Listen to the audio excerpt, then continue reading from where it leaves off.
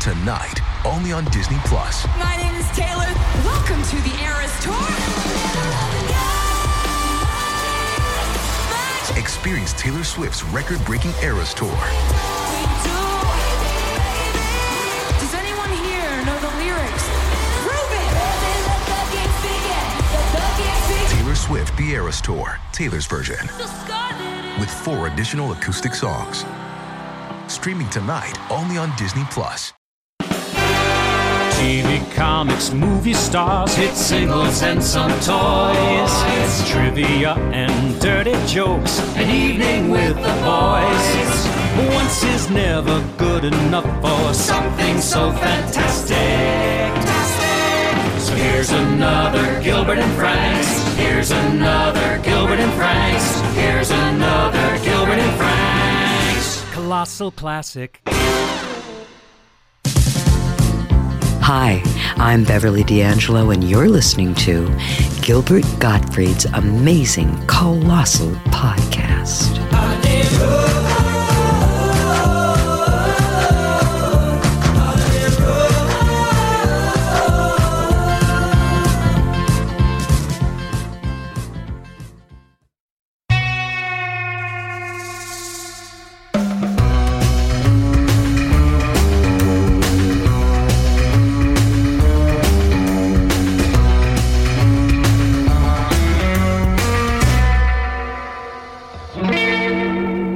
Hi, this is Gilbert Gottfried, and this is Gilbert Gottfried's amazing Colossal Podcast with my co-host, Frank Santopadre, and our engineer, Frank Verderosa.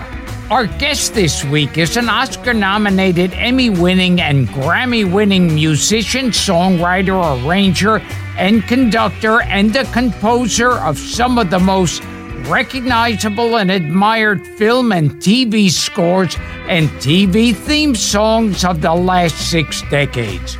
He's created scores and individual songs for over 100 films, including Barbarella, Goodbye Columbus, Victory at Entebbe, Foul Play, 9 to 5, Oh God Book 2, and National Lampoon's European Vacation, just to name a few. And composed music and theme songs for popular TV shows such as ABC's Wide World of Sports, Love American Style, Monday Night Football, What's My Line, Match Game, The Bugaloos, Happy Days, Laverne and Shirley, Wonder Woman, The Paper Chase, The Love Boat, co-written with our one-time podcast guest, Paul Williams. With another occasional writing partner, the late Norman Gimbel. He penned the hit song, I Got a Name, Killing Me Softly with his song, a #1 hit in 1974, and a personal favorite of yours truly, Ready to Take a Chance Again. His songs have been performed by a who's who of popular music, including Roberta Flack, Jim Croce, Johnny Cash, Lena Horne, Johnny Mathis, Barry Manilow, Olivia Newton-John and the Boston Pops, and even Fred Astaire. He's also composed the music for stage plays, live concerts, and ballets, and conducted symphony orchestras all over the world. And in 2010, he authored a terrific memoir called Killing Me Softly, My Life in Music. Please welcome one of our favorite composers, a member of the National Songwriters Hall of Fame, and a man who promised that he would do this podcast on the condition that I didn't sing any of his songs. The multi-talented Charles Fox. Wait, I think I said that in jest. Where did you get that quote from? We assumed you had heard him sing. Hey, so guys, thank you very much. I'm very honored to be here. Thank you for the lovely introduction. I think I need to take a vacation. I did so much work. You did a lot, Charles. It's dizzying. Before our listeners, some of our crazy listeners, are going to get angry that we left out your most important credit. Which was that? The green slime. Had I known this is a put on that up, I would have said, could you sing one of my songs instead? Truth be told, I told him the section from the book where you said the green slime followed you around for decades. It does. Yeah. It does. Yeah. I didn't write any music for that at all. It was my first opportunity to make some extra money, if you want to know the truth, going back years ago. And I took the job, and it turned out that all I had to do was help them to find existing music and cut into the picture. And I took the job, and why are we talking about the green slime? It was a throwaway joke. Really? Yeah. Let's call this prologue. A Japanese sci-fi movie. Anyway, it was a Japanese sci-fi. And at first I called the producer back, the director, and I said, you know what? I can't do it. I can't do it. I can't spend the next few weeks cutting someone else's music, canned music. I said, it just goes against me. And I needed the money, to be honest with you. Going back 100 years in my career before I did my first picture. Mm-hmm. And he convinced me, he said, I'm counting on you, and I depend. Anyway, so I said, I'll tell you what, I'll do it under one condition, which took me about a week or two.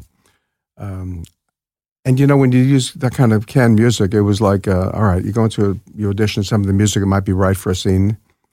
And you say, that sounds pretty good. Let me have about 1.5 pounds of that music, and a quarter of a pound of this kind of music, and you put it into the picture. I said, I'll do it under one condition, that you don't put my name on the screen. That was my only condition. And he did not live up to that condition. So it came up with the original Japanese composer who was hired. Uh-huh. And whatever I did, I took demos and I threw it into the film, whatever. And for years after that, I could be someplace in the film business, music business, someone would say, hey, I saw your picture last night. Green slime. And they said, really, why'd you do that picture? I said, really, why'd you watch that picture? That's the perfect answer. Had you heard of the green slime before this, Gilbert? Because you know every bad horror movie known to man. Yes. Yeah, he knows them all. Well, don't remind me, okay? Now, years ago, before I even knew you did the music, years ago, I saw the movie Zapped. Oh. With Scott Baio, Willie Ames. Scatman. Scatman Crothers and Heather Thomas. Right. Which I thought was going to be, and we'll be discussing this with our next guest. We'll be talking about it later, too. Right. Because this was a TNA teen sex comedy. About telekinesis, right? Yes. It was like kind of a takeoff on Carrie, and it was a terrible movie. But I swear to you, I liked the music. Stayed with him all these years, Charles. Really? Well, it's a funny thing because you start off with two of my least favorite projects.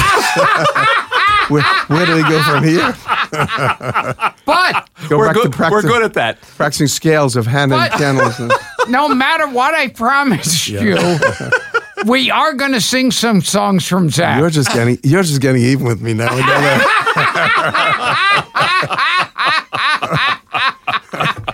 And I'll tell you about Zapp. So I wrote a bunch of songs, and two of them became classics in the Philippines.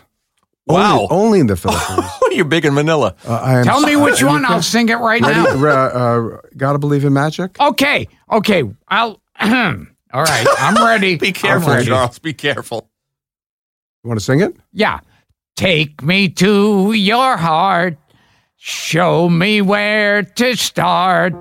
Let me play the part of your first love. All the stars are bright. Let us make a wish tonight, my love. Pity those who wait. Trust in love to fate.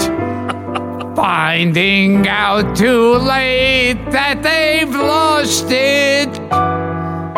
Never let it go. You will never know the ways of love. Got to believe in magic. Show me how two people find each other in a world that's full of strangers. Got to believe in magic. It's stronger than the moon that shines above. 'Cause it's magic when two people fall in love. You know what? I'm so amazed. This is first of all, I haven't played that in 40 or 50 years, and you are still singing that song. Yes. I'm afraid to tell you the other song that's in the Philippines. Okay, I'm ready. Because I can't remember. Wait, don't say another word. Yeah. Is it King and Queens of Hearts? Yes. Okay. Want me to start? Come on, I'm ready. I love this. I don't remember it myself. Okay, well, fake it. Fake what? Okay. Sing along. Okay. Yeah, you do it. We're the King and Queen of Hearts. Hold me when the music starts. All my dreams come true when I dance with you. That's great. That's Promise. right. Oh wait! Promise me you're mine tonight. I will wait in line tonight. With the lights down low. Never let you go. Did you dream that we'd dance together? In a night that we'd stay forever? In a dream that we thought would never end? And it's not my imagination or a part of the orchestration. This began with the coronation, where the king and the queen of hearts. I am really amazed. This is the greatest moment. So for me, it is. I will tell you this. Yeah. It's only famous in the Philippines. Honestly. Until now. Well, until now. Until we posted on Facebook. You know, this may be the start of big things for me here, you know. I may have a career after this. In the Philippines, I'm considered the next Charlie Chaplin. I want to tell you something. You can go to the Philippines just singing that song. They'll love you there. Yeah. I think Dara would like you to go to the Philippines. And we're not going to do it now, but when the show ends, we have to do the ending of Zap, which is... I won't remember that at all. Ready to get what you got. Oh, I can't go there. I can't go there. Well, fake it. That one I love. We'll find some other ones for you. It was performed by Plain Jane, was the name of this imaginary group. We had 2 or 3 different groups, but David Pomerantz sang those 2 songs, and here's what happened. The movie wasn't a great movie, and it was over and done with, right? Years later, about 4, 5, 6, 7 years later, I went to see David Pomerantz perform a show with David Zippel, the great songwriter, sure. who, a friend of mine, and we've collaborated. Good writer. Wonderful writer. And after the show, David Pomerantz comes up to me and says, "You do know that those 2 songs you wrote for me are big hits in the Philippines." I said, "How would I know that? I never saw royalties, and no one ever mentioned it." So he sent me a video of him singing, and as soon as they played a little bit of an introduction to Gotta Believe in Magic, about 5,000 girls start screaming because they know the song. Since that time, because he's become very famous in the Philippines, they've been trying to get me there too for a while. Amazing. But every place that I've gone, whether we were on a cruise last year, we were on a Love Boat cruise, they got me to play the piano and sing some of my songs. All the waiters were Filipino. And if I ever mention it, I give people the Filipino test. Yeah. I know if they're really Filipino, if they know that song. That's hilarious. Yeah, and then they start singing anyway. So it was. What else about my past do you know? This is an interesting thing from the book that I was sharing with Gilbert. Tell us, it was almost destined that you would be a musician because of something called the music bump. Well, yeah. Could you explain this to our listeners? I don't think I explained that to anyone, could you? But I'll tell you the fabled story in my family. Yeah, supposedly, it's interesting. When I was born, I was the middle of 3 boys. The doctor supposedly looked at the young-born child that I was and said, "There's a bump. That's a music bump in the back of his head." Amazing. Well, it meant what? That you... It meant the doctor was drunk. I don't know. But there it is. I followed what he said. And started playing the piano at age 9. I did, yeah. I did. And Frank and I were both interested is that you used to play in the Catskills. Oh, yeah. You put your first band together. That's where we all got started. I have so many friends who got started in the Catskills. That's where all the great comics started, Could you tell us some of the comics you worked with? I played the piano. And first place I played, I was 15 years old, had my first band. And we were pretty thrilled to get a job, And there were other hotels. There were big hotels. There were 450 hotels in the Catskill Mountains. It was a pretty amazing place. That? And some of the biggest comedians in the world, but big bands. They were very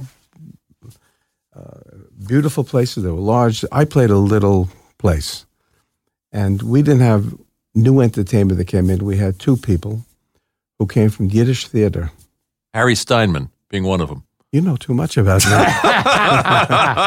and Velma Ravel was the other one. Did they go back to vaudeville? They do, and they used to put on skits. Amazing. And Harry Steinman used to actually put lipstick on, like the old vaudeville thing, with pancake makeup, and they would act out plays and stuff, and I would sit there, just make up things to go along.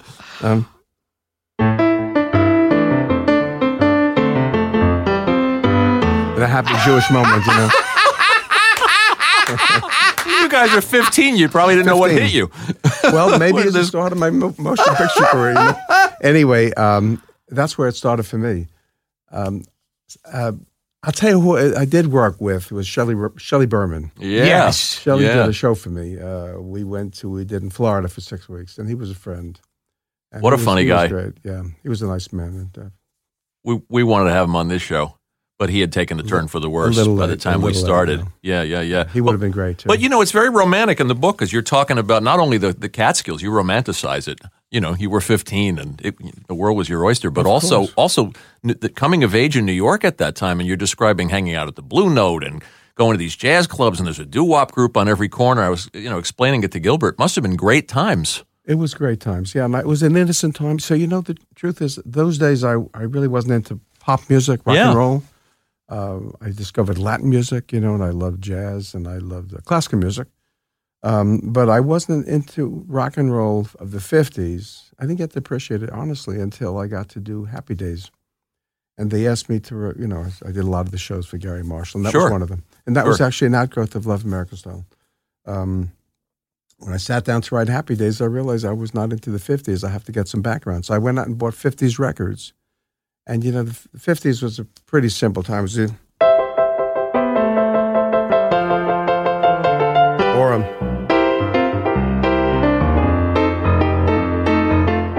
Elvis Presley. It was either the blues of 1625 chord progression. And so the really Happy Days was a 1625 chord, meant to sound like a 50s song that would somehow come back and be a hit, which it turned out became big hit.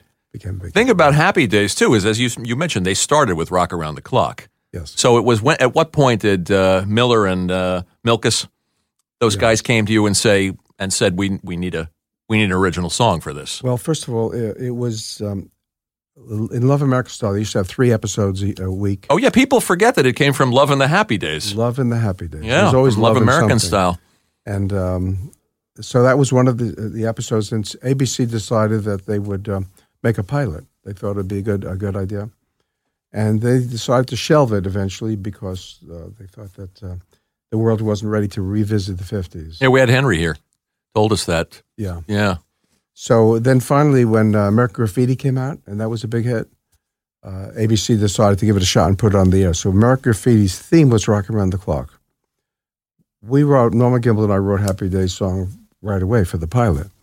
But they thought, well, let's hold it for the end title. And for the main title, just wanted to create that 50s sound that everyone knows. They used Rockin' Around the Clock. So the show was on for a year, and it was doing pretty well. Not great, but great enough they gave it a second year. And they realized that somehow after a few episodes that Henry Winkler was fast emerging as the star of the show, even though Ronnie was great, Ron Howard. And also Henry was getting a lot of letters, people really, he was fast becoming the star, a star actually. Mm-hmm. And the other thing they said is let's try it. We went from a film show to a 4-camera live show with an audience. And Gary Marshall was, like one of the funniest men ever. And he would warm up the audience, and they loved the people. And so they decided, well, if we're going to give it a new look and a new sound, we're going to do it for the fans at the store. And 4 cameras, let's use our Happy Days theme song at the beginning. And then it all broke open. We had a top, I don't know, it was #1 record in Europe, I know that, but it was top 5, I think, around the country. Still one of the most beloved theme songs. And Gilbert and I got a kick out of the fact that you wrote a Ralph and Potsy. You wrote music for a Ralph and Potsy pilot and a Pinky Tuscadero one. We did. Yeah. We did spin-offs. They tried to spin it off. Well, Laverne and Shirley was a spin-off. Right. Yeah. Right. And finally, Mork and Mindy. And you wrote the theme music to Love American Style, and also that interstitial music that would play. You know what I did there? That we had little vignettes. Yeah. So on those little vignettes, I treated them like a different classical composer would do that. One time it was Beethoven, one time Chopin, Brahms, and I would just treat them as separate and different musically than the theme itself.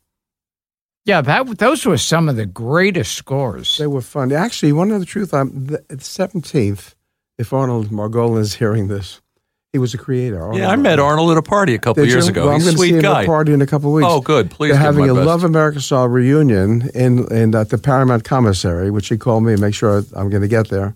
Wow. And so those of us who are around, and Stuart's coming too.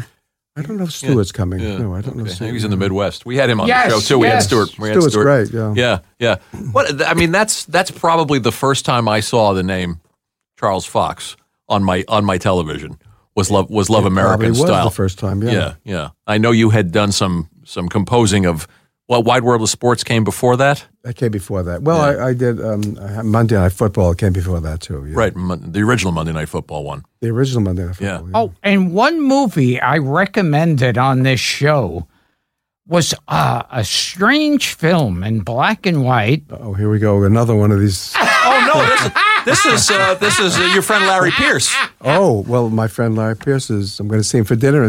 He's still around. Yeah. He's good. Boy, I like his stuff. Yeah. Oh, my God. Larry's one of my closest friends. Oh, my God. Yeah. This starred Martin Sheen, Tony Musante. Everybody. Musante, Jack Gilford. What's his name? Bo Bridges. Bo Bridges, yes. And what's his name? Mike Kellen. Yeah. Absolutely. Ed McMahon, Brock Peters. You have a fantastic memory for things. My God. Yeah. Well, I'll tell you, this has come up on the show before. Oh, really? We had a whole episode about the incident, a shorter episode. Yeah, I really like that movie. Well, you should speak to Larry Pierce. We should speak to Larry Pierce. He just came in town, I think, today. We're going to see him. We like Goodbye Columbus, too. Well, Larry really is one of my closest friends to this day. My very first picture in 1967 was with Larry Pierce. And that was the incident. And it was a black and white picture, and it was a very, very fine picture. And it was a picture of in black and white of two tough guys, Tony Musante and Marty Sheen, terrorizing a subway car. And it was such a frightening episode. In the 60s, there was a lot of stuff going on in subways. Yeah, sure. And I wrote the score, and it was a hit, but it was also, people were very bothered by it. It wasn't just a sit back, relaxed picture. It was very intense. My next picture was Barbarella. That was Dino Laurentiis. Sure. Raja Vadim. Yeah, sure. Two characters, Dino Laurentiis and Raja Vadim. Well, and actually that was a really nice situation for me because that was Bob Crew. Yeah. great genius of the record Four business. Seasons. And so we wrote a bunch of songs for that, and I did the score, and that was a lot of fun. That was a hit. That was a big hit around the world. And the next picture that I was up for was Goodbye Columbus. And so when Barbarella came out, the people from Paramount came out to see who this young fellow was in New York doing a big film. No one knew me because Bob had got me to do that. So that led to Goodbye Columbus, which was Larry. So I've done a lot of pictures of Larry. But I'll tell you what, in Barbarella, so many memorable things. When we were finished with the film, I had to go to France to teach Jane Fonda how to sing the theme of the song. And that was, as a young composer, and she and Vadim, Russia Vadim, lived in a farmhouse. Mm-hmm. I spent a couple of days out there with him in the farmhouse in France, and teaching her how to sing the song. And he had a red Ferrari.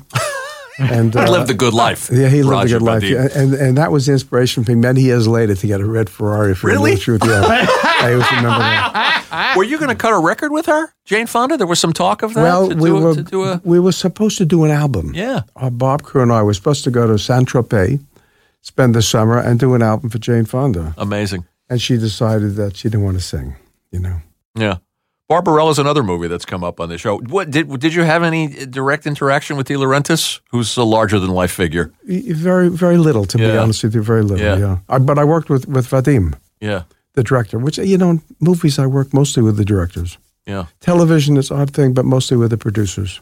The interesting thing about the incident, too, and I read in your book that the way people reacted in movie theaters, that people were actually having negative, in some ways, very emotional negative reactions to the movie. People were tearing up movie theaters. The incident. Yeah, the incident. Yeah, going back to this. Yes, because there was such intensity. I wouldn't even want to repeat it on the air on this show. But there was such intensity, these two guys terrorizing couples and individuals. And it finally got to the point where Beau Bridges, and that was, I spoke to Beau recently about that. It was not his first film. But it was Tony Musente's first. Not Tony. It was Tony Musente's film. Also, Martin Sheen. Marty Sheen. It was his first film. Yeah, everybody's good in it. Everyone is great. Well, very powerful. Larry's very powerful movie. I'll tell you, they shot that on a subway set they built in the Bronx. At the I forget the name of the theater, but it's where Charlie Chaplin used to. And I was on the set, and it was just a subway. The Biograph Theater. Biograph Theater. That was it. And the thing was shaking. And the lights were passing by, so you thought you were moving, and the whole thing was shot right there. It's a wonderful movie, but it's an unsettling movie, and it still holds up all these years later. There was a screening just last year. That's why we got to talk with Marty Sheen, and everyone else was there, and it was honoring Larry, the screening, and it was part of the Turner Film Classics episode. At Gilbert brought it up on a show. We've done so many of these, and we used to just talk about favorite movies, and he brought that up one day, and we did a whole show about it. That was one of those movies I just caught on TV years ago. Yeah. And it was like, it hooks you in. The Blu-ray just came out. The Blu-ray just was released. They sent me a copy, yeah. Well, if Larry wants to talk to us, we'd certainly love to. Unfortunately, I don't know the theme song. You're in luck. I didn't write that. No, I didn't write that. No, I didn't. Yeah. No. But another nice story in the book, too, is when you first got out to L.A., I think it was your first day in Hollywood, you met Henry Mancini. Hollywood was a dream. Getting started, who could have imagined to get out and do big movies in Hollywood? I remember fantasizing, seeing at a Life magazine with Henry Mancini's story, And that he started off, and he was in the Army. He played the piccolo, he played the piano, and he was an arranger, and they got to do movies. And of course, he was, the king of Hollywood, and the nicest man in the world, by the way. So my very first day in Hollywood, I came out to do Goodbye Columbus, and Paramount sent a limousine for me and my family, and it was all totally impressive. Here we are again, a limousine going to an apartment they got. The next day, I showed up at the studio. And the guard said, all right, you go through the studio, you'll find left turn, right turn. In front of the music building, you'll find your parking space. And I pull up to my parking space, and to the left of me is Neil Hefti. Oh, we love Neil Hefti. And to the right of me is Henry Mancini. I thought I had died and gone to heaven. How about that? Between those two guys. How about that? Neil Hefti was Odd Couple and How to Murder Your Wife. Yeah, he was a friend, too. Neil was a great guy. Batman. He was TV great, yeah. show. Wonderful composer, arranger. And, We love these guys. And one thing you have in common with Henry Mancini is like you've gotten you past the green slime, and Henry Mancini, I think, made his like living early on with these crappy sci-fi films. I don't know that, but everyone gets started. Someone's got to get started Of someplace. course. Of course. And he was like this brilliant Totally composer. brilliant, but as nice as he be. So he came into the commissary. I was there with the music editor, and the head of the music department kind of entertaining me, a new composer in town. My very first day in California. And Henry comes in, he says, they wave him over. Come on over here, Hank, I want you to meet someone. So we had lunch together. And he turns to me after a few minutes and he says, are you in the Motion Picture Academy? I said, no, I'd love to be. I don't know how it happens. He said, well, you need to have 3 pictures. How many pictures have you done? I said, well, this is my 3rd. I'm working on it. He said, good. He said, you have to have 2 people sign for you to bring. You can't apply. You have to be invited. He said, so I'll invite you. He said, I'm happy to do that. He said, we need new blood in the academy. That's great. Wow. He said, do you know anyone else? I said, honestly, I don't know anyone. He said, I'll ask Elmer Bernstein. Wow. Oh, my God. So my first day in Hollywood, I get invited to join the Motion Picture Academy. How about that? Neil Hefti, Elmer Bernstein, and Henry Mancini all at once. And we should give us some context. I mean, you're a kid from New York who used to go to the pier and look out at the ships and hope that one day you would be able to see the world. And dream about doing what I was doing, you bet. And you're living it at this point. Living the dream. Yeah. But honestly, I still am. Good for you, Charles.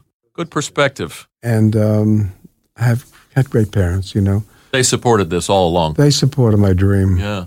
They didn't think it was in any way crazy, like, what are you going? I never heard that. No. I never heard that. Nice. And how easy. I mean, look, how many people grow up in the Bronx, a middle class family, and then want to go to Paris to study music. Not a lot of people. But my parents supported that. And my dreams. How long were you in Paris with the great Nadia? 2 years? About 2 years. Yeah. 2 years. Yeah, and in the book, and people would tell our listeners to pick up the book, which again is called "Killing Me Softly: My Life in Music." Thank you. Yeah. The stories of you and your teacher, your mentor, Nadia. Fair to call her that? I call her Mademoiselle Boulanger. You can call her Nadia because you don't know her. Yes. Now, here's the thing. A woman, she was 72 years old when I was 18. Yeah. And I came home when I was 21. A French woman of that age should be called Madame. Yes. Her mother was Madame, so she was Mademoiselle. I noticed that in the book that you referred to. And so we all called her Mademoiselle, And who else did she teach besides you? We were talking outside. Well, 40 years before me, Aaron Copland Aaron was Copland. the first. Yeah, but people came from around the world, and some of the great composers around the world. Elie Carter and Michel Legrand. Michel Legrand, yes. Philip Glass.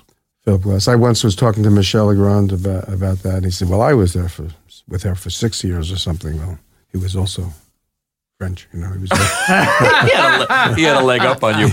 he was there anyway. However, wait a second. Michel Legrand's one of the great. Oh, of course, we just lost him. The great, yes, Yeah. we did. Yeah. One of the greatest musicians, composers ever. And Quincy Jones. And Quincy's a friend. Yeah. Yeah, Quincy. And when I get together with Quincy, we talk about Boulanger. You do. That's nice. Yeah, we speak a little French also sometimes. I was telling Gilbert, the part of the fun of reading the book is you're talking about I'm a kid who kept kosher, and suddenly I'm in Paris, and there's food everywhere, and you didn't, I didn't know what to do.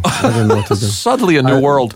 The first day, we hooked up. I think we were on a chartered flight with a bunch of us going to for the summers, a summer school, Fontainebleau, in the Palace of Fontainebleau. That was Napoleon's summer palace. Wow. And built by Francois I. But anyway, I hooked up with some other people going to Paris, part of the school, and we had a week to spend in Paris before the school started at Fontainebleau. So we all kind of stayed together because no one knew anyone or anything. We walked together, we took a train together, and we had meals together. And I didn't know anything about food that didn't come from my own house, frankly. Right. Corned beef sandwiches, I knew. And every night I would have steak because I could understand the word steak. All the other things, rabbit, mouton, lamb, cornichon. Anyway, so after a while, after about the third day, there was steak, tartare. And I thought, well, I'll give it a shot. That's probably steak with the sauce. With tartar sauce. So I asked for the steak tartare, well done. Right. Which they all laughed because steak tartare is raw steak. Right, exactly. We will return to Gilbert Gottfried's amazing colossal podcast, but first, a word from our sponsor. And we were talking, because we're both fans of Get Smart, that you wrote a song for one of our guests, Barbara Feldon. Was she here? We had Barbara Feldon. Oh, really? Oh, yeah. She lives a few blocks from here. I didn't write the songs. You conducted and arranged that I one. arranged the songs, yes. Right. And that was for David Susskind. 99. Agent 99. Yeah, we had a song called Agent 99. Yeah. I found it online. It's on YouTube. Is that so? Yes. And Dan Melnick. No, that was his partner. And Dan Melnick, during that recording session, put his arm on my shoulder and said, "Hey, kid, it sounds like you could do pictures." I was an arranger, and I said, "I sure would love to." And then I ended up getting a picture, one of my first pictures for David Susskind. So that was a turning point. Yeah, because you know what, there have been a lot of turning points. May I be honest with you? People have asked me that question. There's Sure. a lot. I got started. I guess I got a lot of starts. And one of my starts was working for Skitch Henderson on The Tonight Show. Yeah, tell us about that, because there's also a famous Tonight Show episode that falls into that story. Oh, I was there. Yeah. Yes. There's one of them when you see like some of the greatest funny moments for Johnny Carson or television. It's an iconic moment. Is with Ed Ames throwing the tomahawk, and I was with Ed Ames that day. Incredible. And he sang "Try to Remember" and one other song, and I did the arrangements. And so in the afternoon, the show tapes in the afternoon, and we did the show. I did rehearse the band, and then he played an Indian on Daniel Boone. He was no more an Indian than you or me, but that was he played the role. So forgot his character. So they wheel out this big backboard of a wooden thing with a kind of a carving or cutout of an outline of a sheriff of a cowboy, and they handed Ed the tomahawk. He never threw a tomahawk. Said, "Here, throw it." He said, "I don't know how to throw." So he just naturally pointed the point of it towards the screen, the backdrop, and threw it. And 10 times in a row, it kept bouncing off. And one of the stagehands came to him and said, "Here, turn it the other way so that the point is facing you." He threw it once, it stuck in, and they marked the spot. And so he sang his 1 or 2 songs, and then they handed him the tomahawk. He threw it, and he had no idea that he was going to circumcise this cowboy. Right. And he got, you can't see it because it's black and white TV. Yeah. He got all red in the face. Oh, he was great so mad. And all he wanted to do was get out and remove this thing. And Johnny, who's, comic genius. Sure. You watch it, he keeps pulling it back. Yeah. He tries to make his way over there. He's sharpening the two things. He's waiting for his line. He milked that joke as much as he can milk it. Yeah. Carson said to him, it's okay. You can't hurt him any worse. Right, he said, "I didn't know you were Jewish." Yeah. Oh, yeah, that's right. Yeah. Yes. What did you do with Skitch and on the Carson show? I used to do, first of all, original themes as the show went on the air and off the air. Band, not the Tonight Show theme, right? But of course, they play music. I used to write some of those themes. The show went on the air, off the air. For the big band with Doc, Doc was the trumpet player. Right, of course. Later on, I did an album with Doc, actually, a whole album with Doc. And then every now and then, Skitch would do a separate piano arrangement where he played the piano of the band, and I would arrange that for him too. So he really was great. Now, one thing we love on this show, and we played it a few times, and that's the Nairobi Trio. Oh, my God. Oh, yeah. Earlier in your career, I made a note that you did an arrangement of the Nairobi Trio piece from Ernie Kovacs. As a young arranger, if you're dreaming about being an arranger, all you want to do is write something and hear it. So you can put the notes on paper, but until the trumpets play it back and the saxophones, you have no idea how it's going to sound. The guy who was the head of the jazz band when I was a freshman, maybe a sophomore in high school, we had a fantastic jazz band. His name was Joel Greenwald, actually. And one day, he was a trumpet player that I knew professionally because he had worked the same place you mentioned, the Catskill Mountains. He had been in that same hotel 2 years before. And he said to me, "Well, if you want to write something for the big band, we'll play it." And so...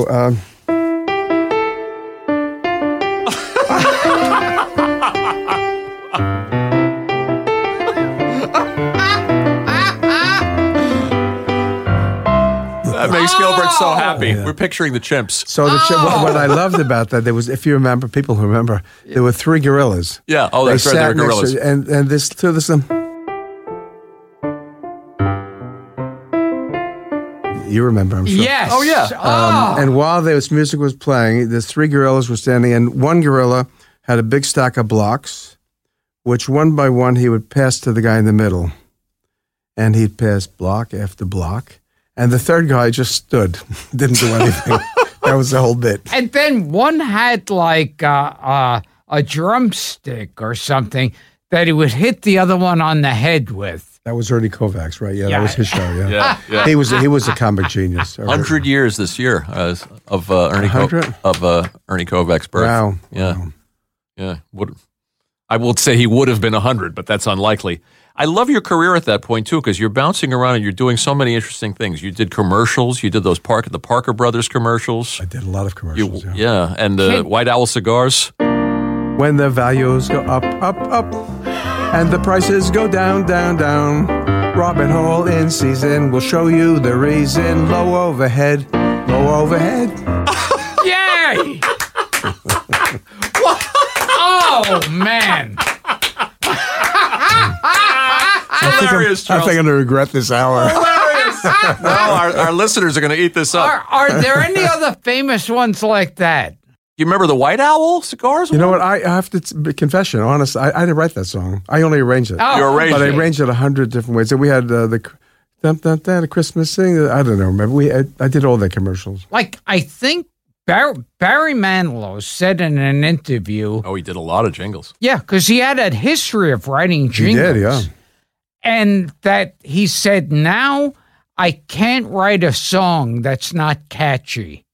Oh, well, that's true. Barry's a great writer. Great writer.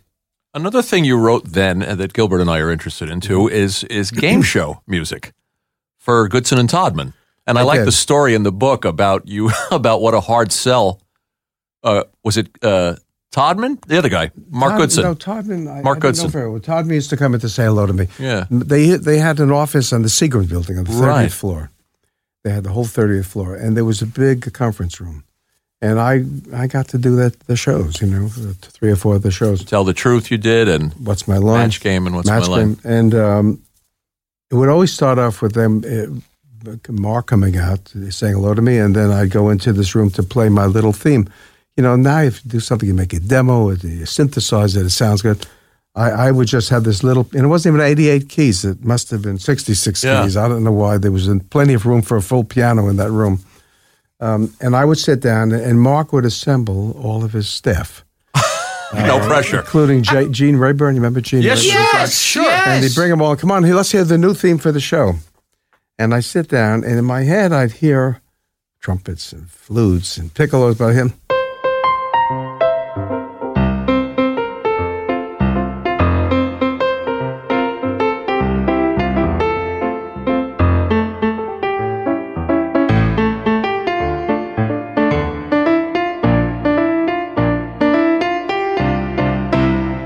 And I would play that through, and Mark would go around. He used to stand by the piano and lean over this piano, this little upright piano, and his left hand, he had a big cigar, and he'd smoke.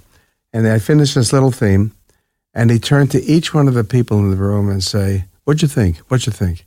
But no one knew what he thought, so no one wanted to say what they thought. Oh, one of those. So they would say, "Oh, nice beat, it's nice rhythm, it's catchy," whatever they would say.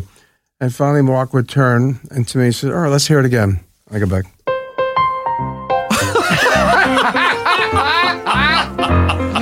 And somewhere along the way, while I was playing, I would see his foot tapping. And when I see his foot tapping, I knew I had him. You had him. And then I had him, He was a hard sell. Yeah. I think Dick DeBartolo was probably in that room. Because he was a writer on Match Game, and he used to punch a clock in that Seabram's building. And how did Foul Play come about? Well, I did a lot of work for Tom Miller and Eddie Milkus. I did most of the television shows, Happy Days, Laverne and Shirley. And they were good friends and wonderful guys. And Foul Play was their second movie. The first one I didn't do. It was Henry Mancini actually did that one. But Colin Higgins was the writer. Sure. Harold and Maude. Harold and Maude. Yeah. Right. He didn't direct that first one, Silver Streak. Right, it was Arthur Hiller. Arthur Hiller, right. Yeah. And it was a terrific movie. Yeah. And Henry, of course, always did a great job. The next picture, he wrote a trilogy. The second was Foul Play, which is a big hit. And the third one never was Billy made. Barty. Yeah, Billy Barty's in Foul Play. You the bet. third one was the one that never was made. It's called The Man Who Lost Tuesday.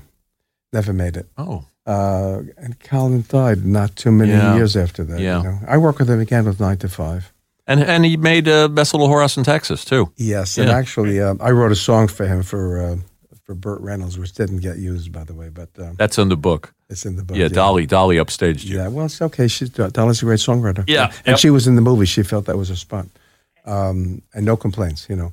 But so when Colin did his first directing, he asked me to do it, the movie, and then I did the remaining pictures with him. And now I got to put you on the spot yet again because that's my job.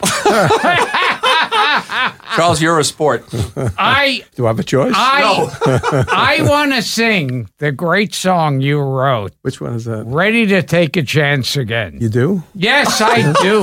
With you playing, oh my God. He's like he went to heaven.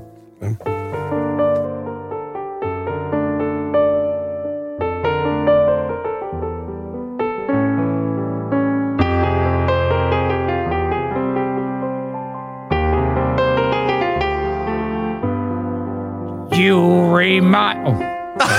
Sorry? He'll tell you when to come in. I'm giving you a good introduction. You remind me I live in a shell, safe from the past. I'm doing okay, but not very well. Me too. Not doing very well. No. No jolts, no surprises. No crisis arises, my life goes along as it should. It's all very nice, but not very good. And I'm ready to take a chance again. Ready to put my love on the line with you. You're living with nothing to show for it. You get what you get when you go for it. And I'm ready to take a chance again. Ready to take a chance again with you.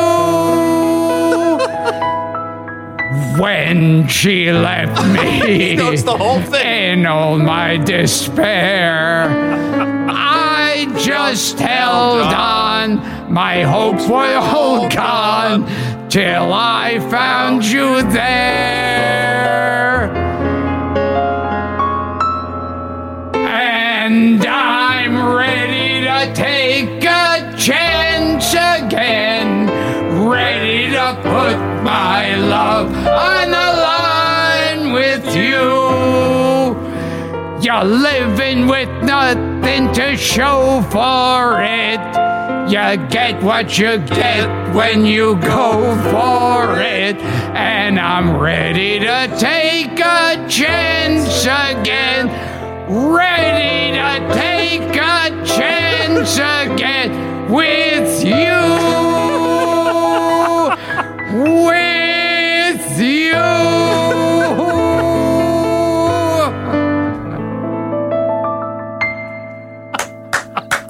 Barry Mann will eat your heart out, right? You know, we used to sing it on the show a cappella, and I said to Dara, now we'll never get Charles Fox. And now I'm going to say, now we'll never get Barry. Because Charles is here. Barry's a good sport. So you wrote that song. I did. With Norman. Norman Gimbel, yeah. Great Norman. That Gimbel. is a terrific song. Thank you. And that's one of those songs, like a lot of songs that Barry Manilow made famous with hits, is one of those songs where people don't want to say how much they like the song. Yeah, there are these songs that you feel like, oh, I want to pick something really, something by Captain Beefheart. There's an episode my grandson watches. I think it's a cartoon show at night.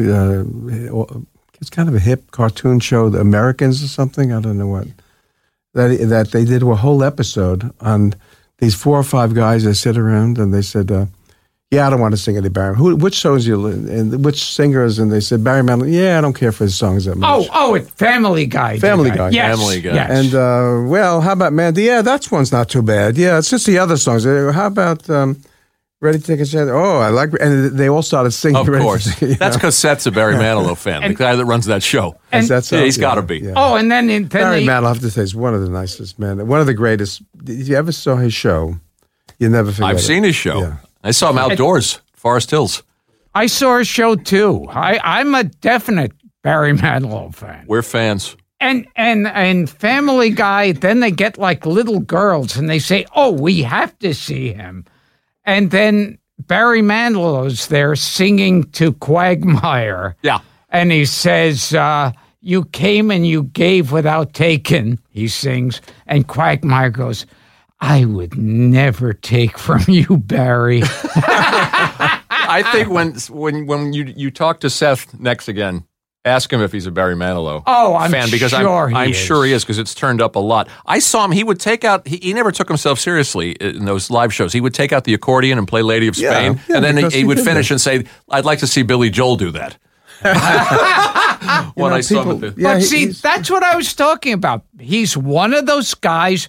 People are embarrassed to say they like his songs, but everybody loves Not the people who come to see his shows. Exactly. Oh, my God. Not the people who count. And not the people who buy records. Yeah. Barry, he's one of the greatest entertainers, one of the most popular, successful singers ever. Yeah, I loved his show. Was that a fun film to score? Because it's a comedy, but it's also a Hitchcock homage. You know what? I've done a few of those kind of things. I've done a number of movies that they're dramatic, they're sometimes suspenseful, and yet comedy at the same time. Like 9 to 5 was a little like that. Sure. You know? I did a picture called Trench Coat too. Oh, I know that picture.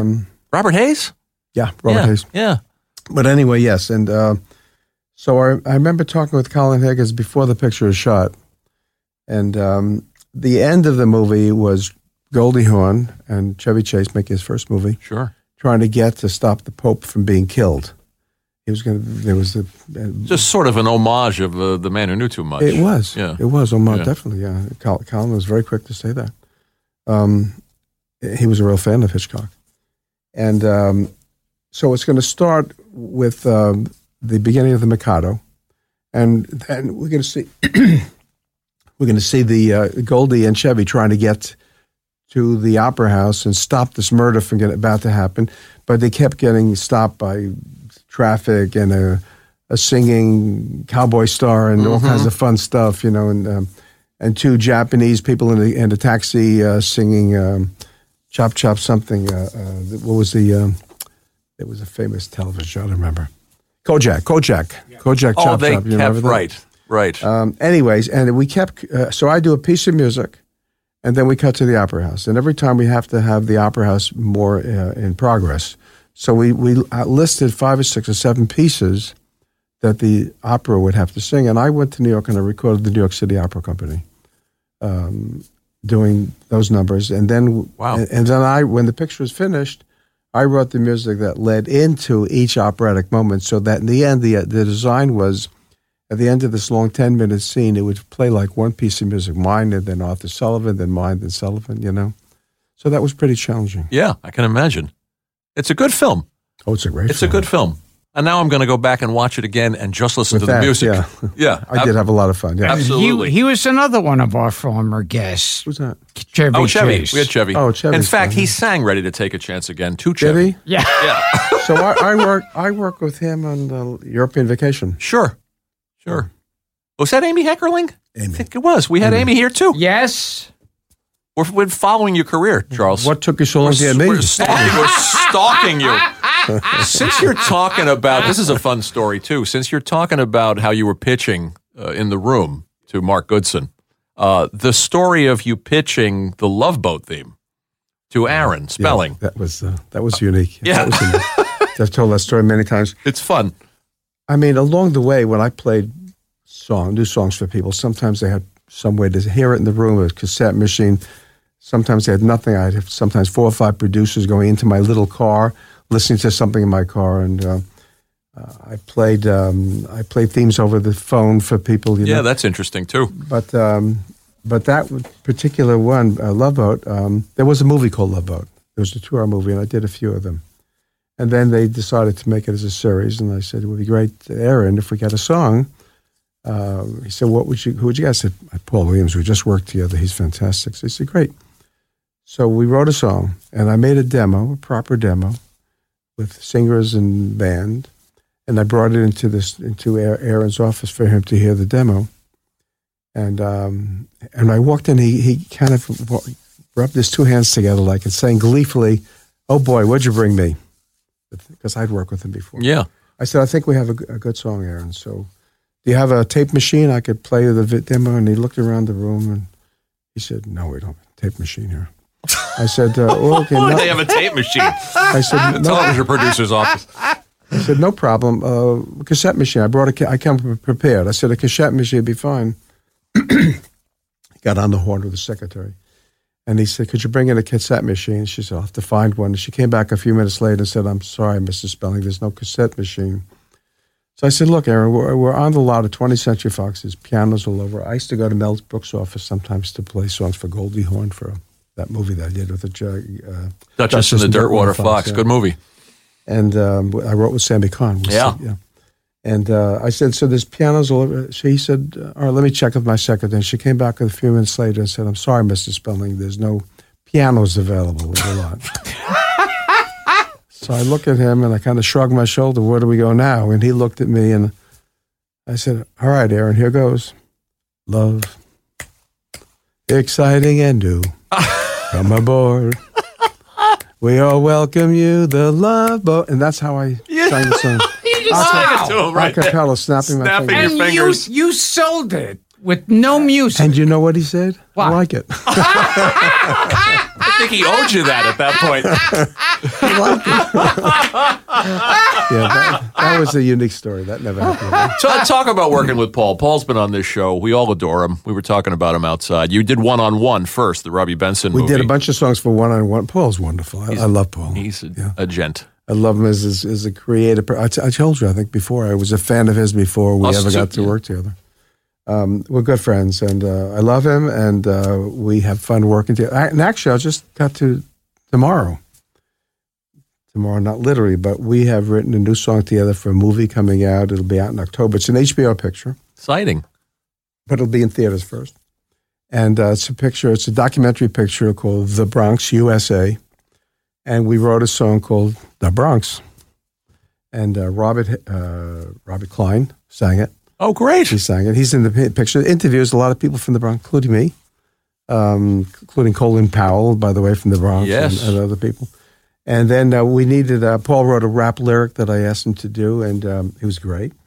And we got Donald Webber Jr., who right now is playing Burr in Hamilton, but he was Hamilton on Broadway here for a while. And then I said, I also need a background group like the Four Seasons, Frankie Valli's group. And anyway, we ended up with the cast of Hamilton. No. Oh. Jersey Boys. Jersey Boys. I said I need a group like the Jersey Boys. Right. I was still on Hamilton. Yeah. So we got the 4 guys from Jersey Boys. So they sang. So that's this record that we have. So then they went out to the streets of New York on the east side, the Bronx, and they shot all the people, the singers and everything on the streets of the Bronx. And it's a lot of fun. So that's the opening of the movie. And the end of the movie, the song we wrote, The Bronx, we had everyone, the whole cast on stage with the band, with myself at the piano, playing this as an end title.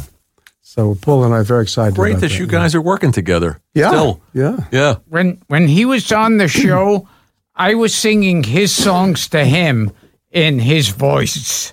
In his voice? Yes. Why are there so many songs about rainbows? It's doing a Paul impression too, Paul. I love those songs. I mean, not only We've Only Just Begun, but even some of the lesser known ones like Won't Last a Day Without You. And I don't know how lesser known that is. That's a big hit song. Yeah, but... And we had a hit together though called My Fair Share. That yes, was Seals and Crofts. Seals and Crofts. The one I always liked of his, and I sang it to him there, was Nice to Be Around. Nice to Be Around from Cinderella Liberty. Yeah. That was a beautiful song. That was John Williams music. Yeah. Beautiful song. But we started to work together. We've been friends ever since, and he's great. He's a giant. Yeah. He really is. No, not only that, but he's been the president of ASCAP. Yep. And he does a lot for songwriters. We should point that out. Very nice. He's done a lot for songwriters for music. Yeah. Absolutely. He came to the screening of my documentary, and afterwards, he threw his arms around me and said, I love you even more now. And he took us to a nice lunch. Yes. You, me, and Dara. Terrific guy. Let's talk about Norman, your collaborations with Norman Gimbel and these three wonderful songs that charted. The Croce song, I Got a Name, and also Killing Me Softly, which we have to talk about. Jim Croce's song, we did a picture called The Last American Hero with Jeff Bridges. Yeah, I know the picture. And we wrote the song, and we were kind of late in getting the song going with the film, and so over the phone we called Jim Croce, which is kind of unusual. You usually send a demo. We called him, and he heard the song over the phone and said he would sing it. So I got his key. I still hadn't met him. I got his key by listening to his record. He had a new song coming up on the charts called Operator. Sure. And he was a new, really not that well-known singer yet, before any of his hits. Operator just coming up on the charts. And we thought his voice not only matched our song, but matched the character, Jeff Bridges' character in the film. So I got his key by just listening to some of his records. I made a big record, orchestral background, strings and everything, at 20th Century Fox Soundstage in Hollywood. And I brought it with me to work with Jim. And when I got to meet him for the first time in his producer's office, he said, let me hear that song, right? I only heard it on the phone. I knew I'd have to sing it. So I played the song and I sang it for him. And he was touched, and he said he knew he'd have to do the song because he knew it reminded him of his father, who died before fulfilling his own dreams. And then he said, can I play a song for you? I said, sure. So he played a new song he had just written called I Have to Say I Love You in a Song. Love that one. So I always look back on that relationship, two songwriters. It's nice. Songs for each other. Many years later, I'll tell you another story. Many years later, Lena Horne was doing her Broadway show, Lena Horne Broadway. And Alan Bergman one day said to me, a great songwriter and a friend, he said, if you want to hear a great version of that song, I Got a Name, he says, go to New York and see Lena. Well, I couldn't do that, but then she came out to California. I saw her there. And she came out and she started singing her, Stormy Weather, her sure. signature number. And she sang about a minute of that, and then she went right into I Got a Name. And she did her own interpretation, her own style, and it was fantastic. And she started talking about her father in the song and about how he just got it all revved up, and the audience reacted to her by cheering her. They got up and cheering in the middle of the second, myself included. So I didn't know Lena Horne then, so I didn't go backstage and planned to do that. But the next day I sent her a bouquet of flowers. And I said, from a grateful composer. Oh, nice. And she sent me back a letter, which I can pretty well quote because I have it framed. It's in the book. It's in the book, yeah. Actually, I think it's in the book. And it basically says to the composer of my favorite song, thank you for writing my favorite song. You don't know how much meaning it has for me because every time I sing it, I think of my father. Isn't that something? So that's the interest. And actually... people connected to it that way. It's interesting, yes. And a lot of people did, yeah. Connected through and I've seen him many times since. Croce was a big talent, and of course left us early. He died way, way, way too young. He was such a... I love those songs. Rapid Roy, the stock... We talk about how people don't write story songs anymore. He wrote story songs. He wrote a lot of story songs. Rapid Roy, that stock car boy. Of course, You Don't Mess Around with Jim. Bad Leroy Brown. Yeah. And the love songs that he wrote. Time in a Bottle doesn't get any more beautiful. Great. I have to say I Love You in a Song is beautiful. And Frank and I were talking about how Roberta Flack came to sing that. She was flying from Los Angeles to New York. And, in those days, 1972, 73, people didn't carry Walkman, didn't have their own music CDs and MP3s that we have now. So we had this record that was programmed on American Airlines. And Roberta was with that song. And she was flying from Los Angeles. She had just done a concert with Quincy Jones. She was flying home. And she heard that song, and she's a real musician, Roberta. She took a pencil and paper and started to write notes and the lyrics. And she got to New York. She said she listened to it for a few times. She called Quincy Jones and said, "Quincy, how do I meet Charles Fox?" So Quincy called me. No, she called me, actually. And I was, Quincy gave him numbers of mine where to reach me. And one day I was walking through the Paramount Music Library, and someone handed me a telephone and said, "Here, this is for you." And I can still remember it in my ear because Roberta Flack said, "I didn't." She had just won the Grammy Award for Best Record, Best Song. Oh, first time ever I saw your face. And she said, "Hi, this is Roberta Flack, and we haven't met, but I'm going to sing your songs." And I had to take this phone away from me or look at the phone. Am I really hearing this right? Anyway, so we met in Quincy Jones' office when she came out to California.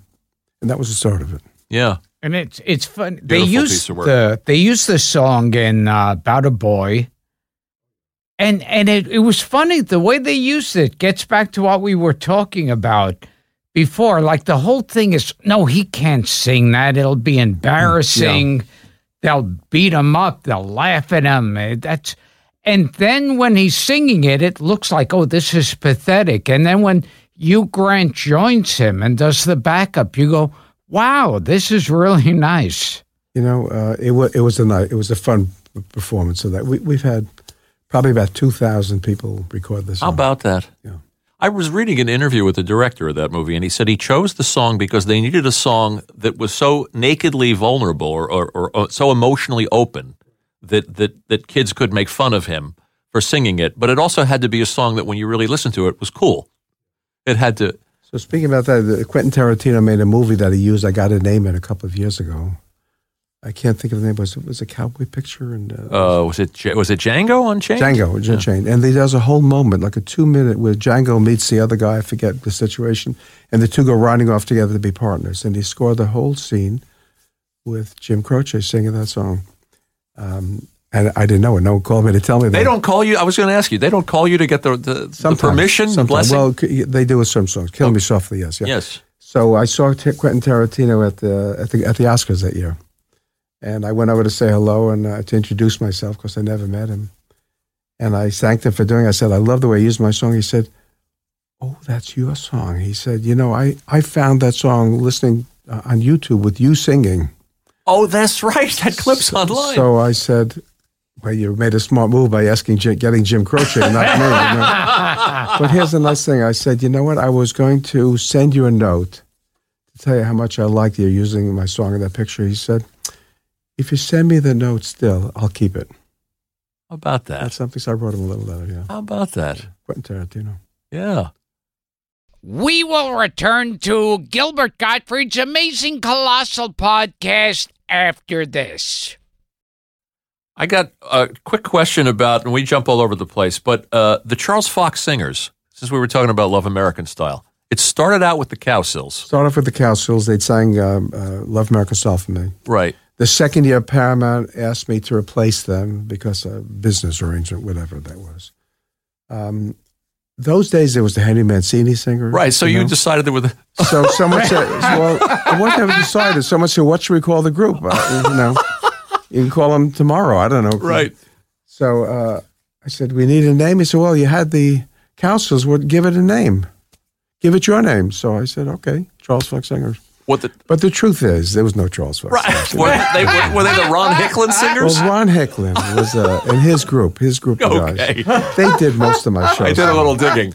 And never take anything away from anyone. Ron is great. His singers were great. They did most of my shows, Wonder Woman, all those things. Sure.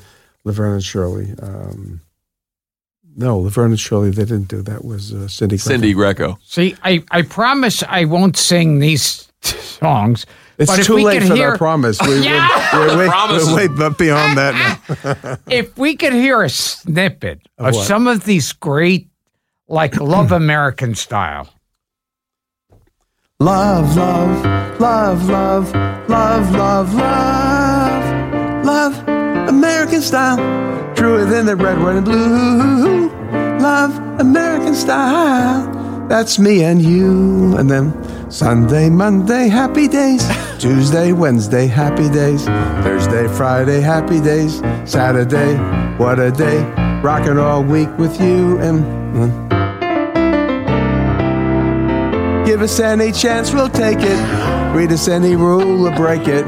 We're gonna make our dreams come true.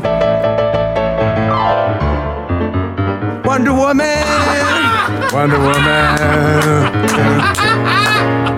the Love Boat. Anyway.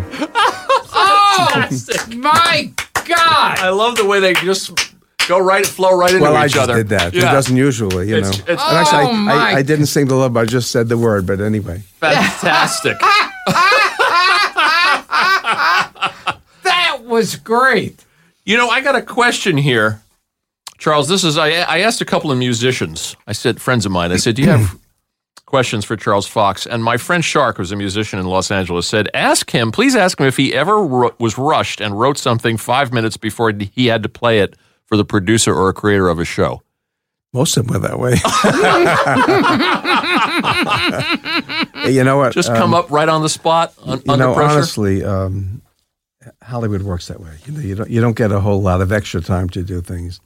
Not quite that. But the truth is, you always get up and have to do the work and show it off and present it in a nice light and all that.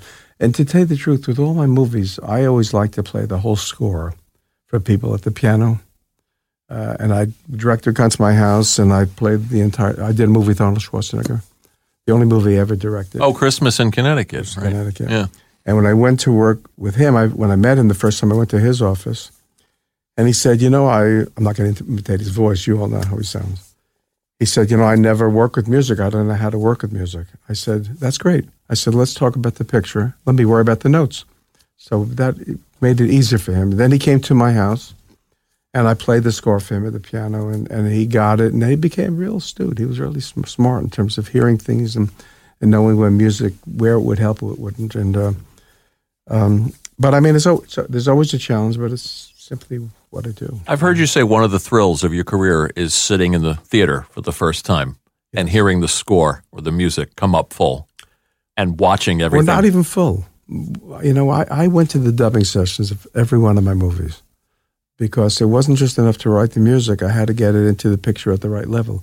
Could have been loud, could have been as soft as anything. It was a moment. It's a matter of enhancing the moment of the undercut of the story to what you're trying to bring out. The emotional qualities, the dramatic qualities, even.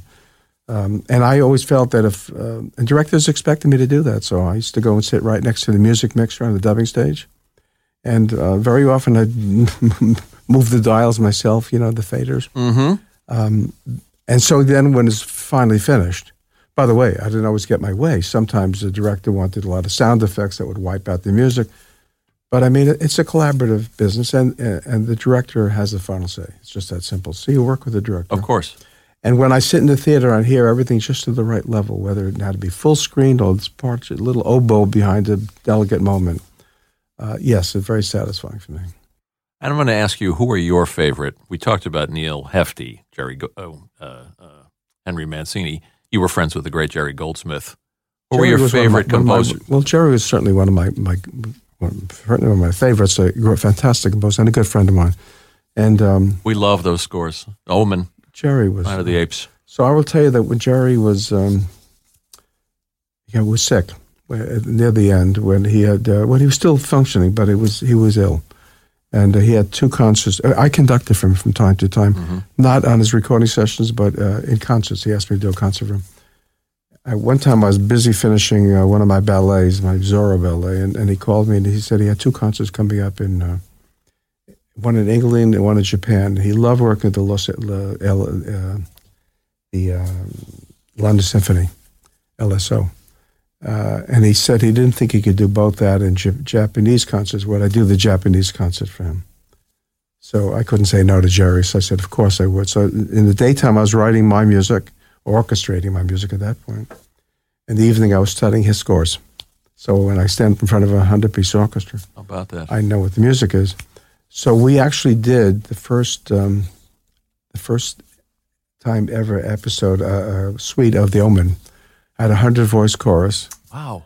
I had, and it was the first time it was ever put together, and I conducted it in Japan with the Kanagawa Philharmonic, in Tokyo and in Yokohama. So he would certainly be on the short list of your favorite film composers. Personally, I think he's one of the greatest composers ever. And I always say about Jerry, he's a great film composer, but more than he was a great American composer who devoted his life to film.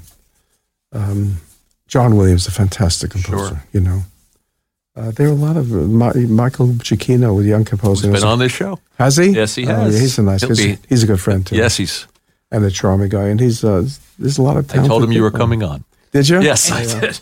One thing I always think about whenever there's a composer is it's the sign of a bad composer and a bad director, for that matter, when music comes on and I find myself going, okay, I'm supposed to be sad now.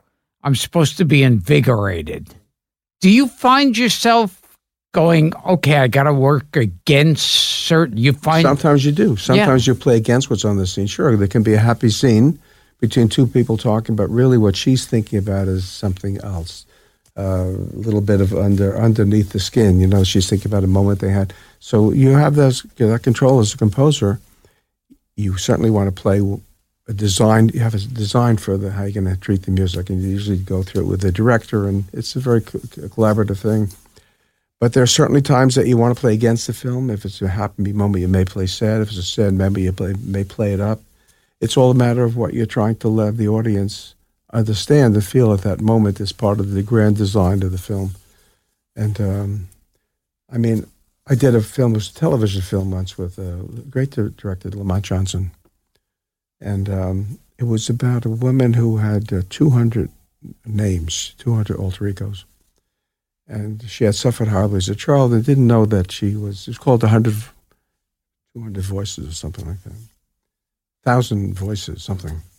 It's a true story. And the director said to me, now, I want to be very simple because this woman has these noises in her head. And so just not much music and very sparse, very simple. And I went ahead and I wrote the most busy score I've ever written my whole life. And he came over to my house, and I think I did most of it on the synthesizer in my studio. And he came to my house, and I said, Lamont, I wrote some of the busiest music I ever wrote. I said, but what I played what is in her head. So I wasn't playing what the audience reaction was. I played what this woman was hearing in her head. Interesting. And he loved it. So you have to take a chance. Of course.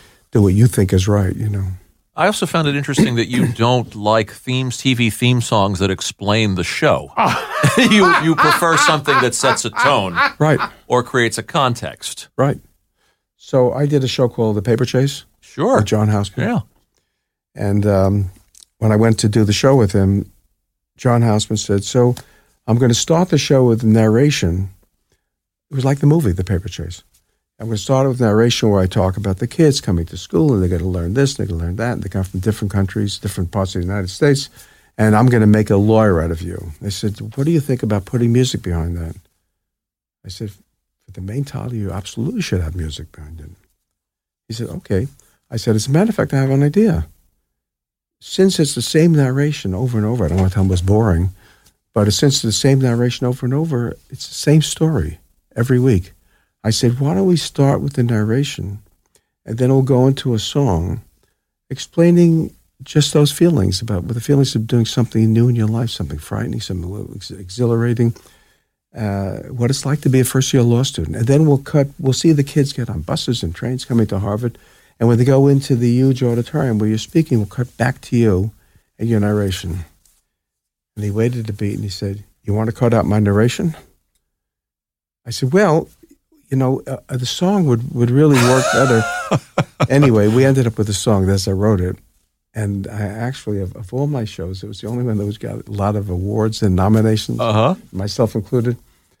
But it lasted 1 year. It didn't. Yeah. But then it went to syndication, and he took over, and he went back to his narration. Oh, he changed it in song. syndication. Yeah. I was thinking, for one of our short episodes, we should do all the shows that had theme songs telling the story. All the Sherwood Schwartz theme songs. Yeah, I didn't want to say that, but that's true. Yeah, they all Every explain Miller the show. Boyette was also There were a handful of them. Yeah. Well, I work with Tom Miller and those guys are great. I did a show with them. They pretended to be the Hogan family. Yeah, sure. And I wrote a song that Roberta Flack sang for me. Right. Yeah. That's a good one. I'll tell you a song I love is the one from the other side of the mountain. Richard's Window. Richard's Window. Beautiful. Thank you. We were nominated for that. Beautiful piece of music. Yeah. And a good film. It was a very good film. Well, again, Larry Pierce directed it, and my good friend Ed sweet Feldman picture. was the producer. People should see it. So I'll tell you a couple of things if I may, if you want to know about that. Yes. Sure. All right. Yes. So I did one of the most, I do a lot of varied things, as you know. One of the things I did is very exciting to me recently. I started off my career in Latin music. You may know that. I played. You were Carlos Zorro. I were Carlos Zorro. Honestly, I want to get accepted by the Latin. We got a kick people, out of that. Yeah. So I found out they thought I was okay anyway. I didn't have to take the Spanish name. But I did go by that for a while. But I played with Tito Puente. I played with Ray Barreto and people like that. So last year, I decided after 50 years of not playing Latin music, I want to make another Latin record. Fantastic. So I was going to record some of the great musicians in New York and L.A. and maybe Puerto Rico and Cuba. And a friend of mine who's Edesio Alejandro, is a great Cuban composer.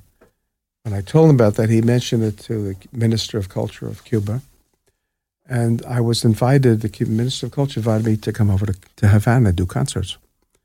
So last summer, I did 2 concerts at the Opera House with all the fantastic Cuban musicians. Omar Portando, from the Buena Vista Social Club, sang. Yeah, I love that movie. She sang with me in my concert.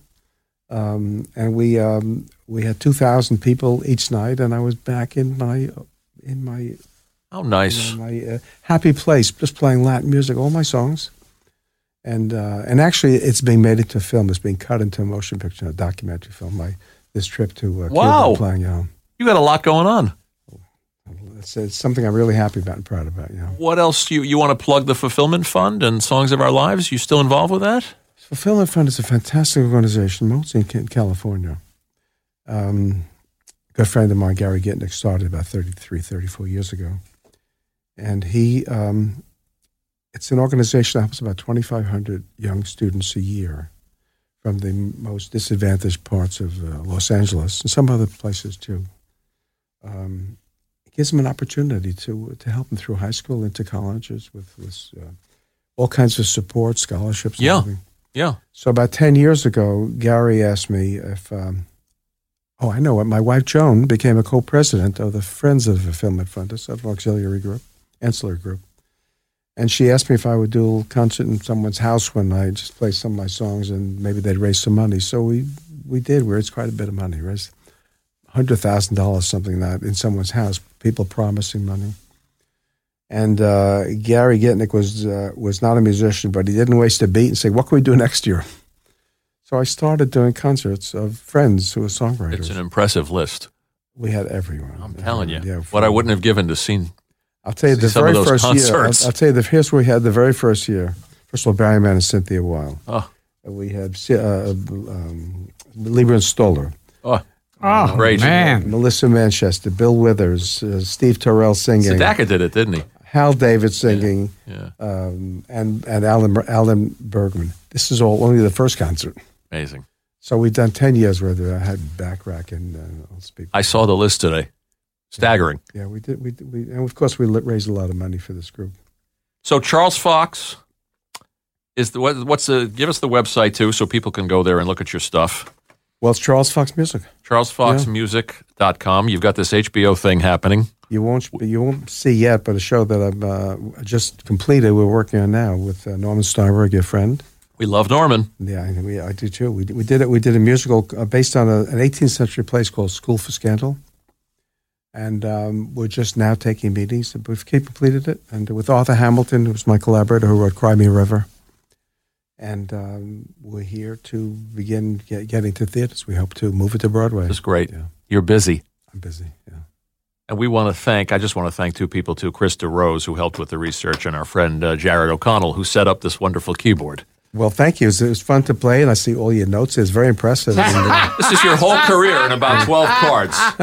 Charles, believe me, I'll never forget you singing my songs. That was that touches me. And you're not off the hook yet. Not yet? Oh. Because this is the end of the show. Yeah. Why don't we let Charles do one by himself? Oh. Okay. Song? Yeah. Yes. Yeah. Surprise us.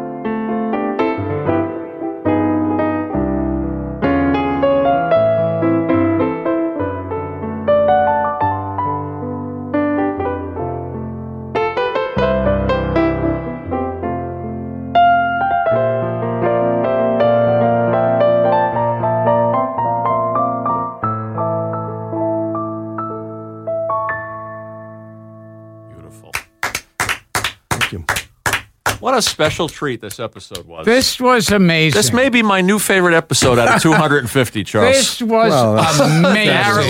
Look at your I love it. Your grateful audience here. Well, first of all, thank you guys glass. for really, you know too much about me. It's just that simple. Well, listen. But I appreciate it, and you guys are great. I had a good time myself. There's plenty we didn't even get to. We didn't get to Marcel Marceau and Fred Astaire. You have to come back. And you'll have to come back. We'll come back. And invite me back us. again. I'll come back. Come back with Norman. And I got to put you on the spot again. Yeah? At the end of Zach, Uh-oh. they had a song ready to get what you got if, you know. Don't ask me to play that. I can't remember that for the life of me. Okay, Yeah. here.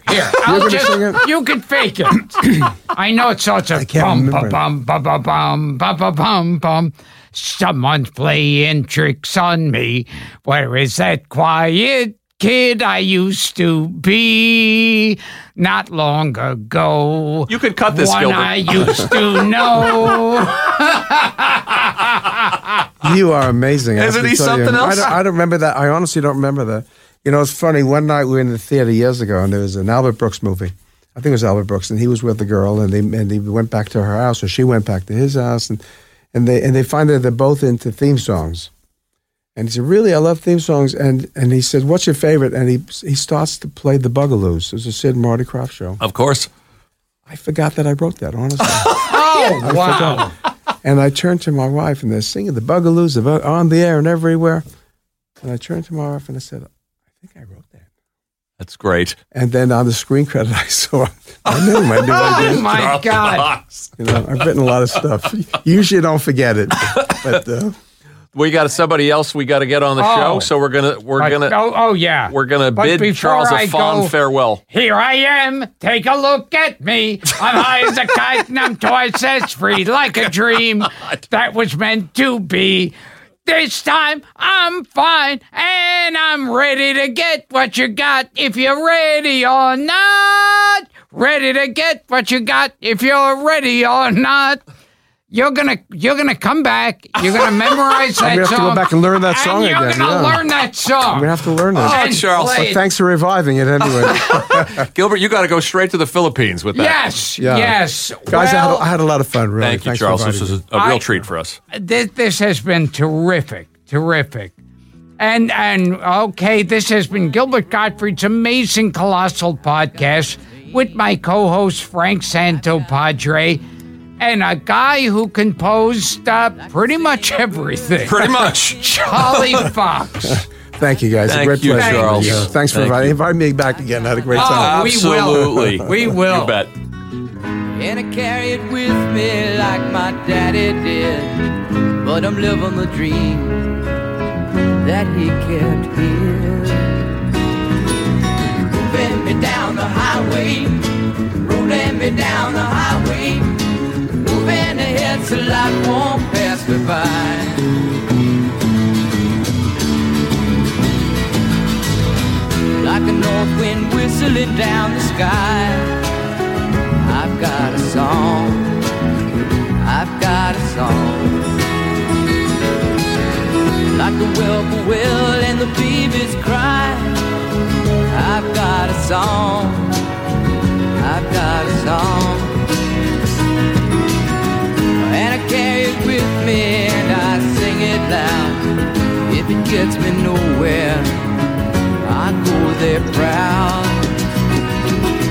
Moving me down the highway, rolling me down the highway, moving ahead so life won't pass me by.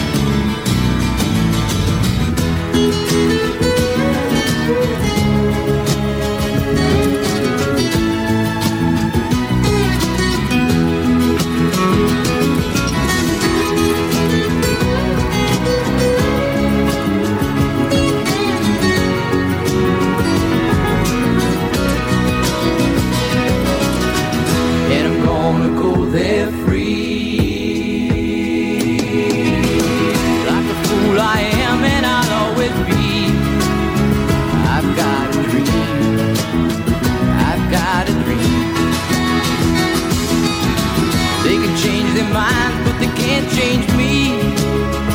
I've got a dream, I've got a dream. Oh, I know I could share it if you want me to. If you're going my way, I'll go with you. Bend me down the highway, rolling me down the highway, moving ahead so life won't pass me by. Moving me down the highway, rolling me down the highway, moving ahead so life won't pass me by.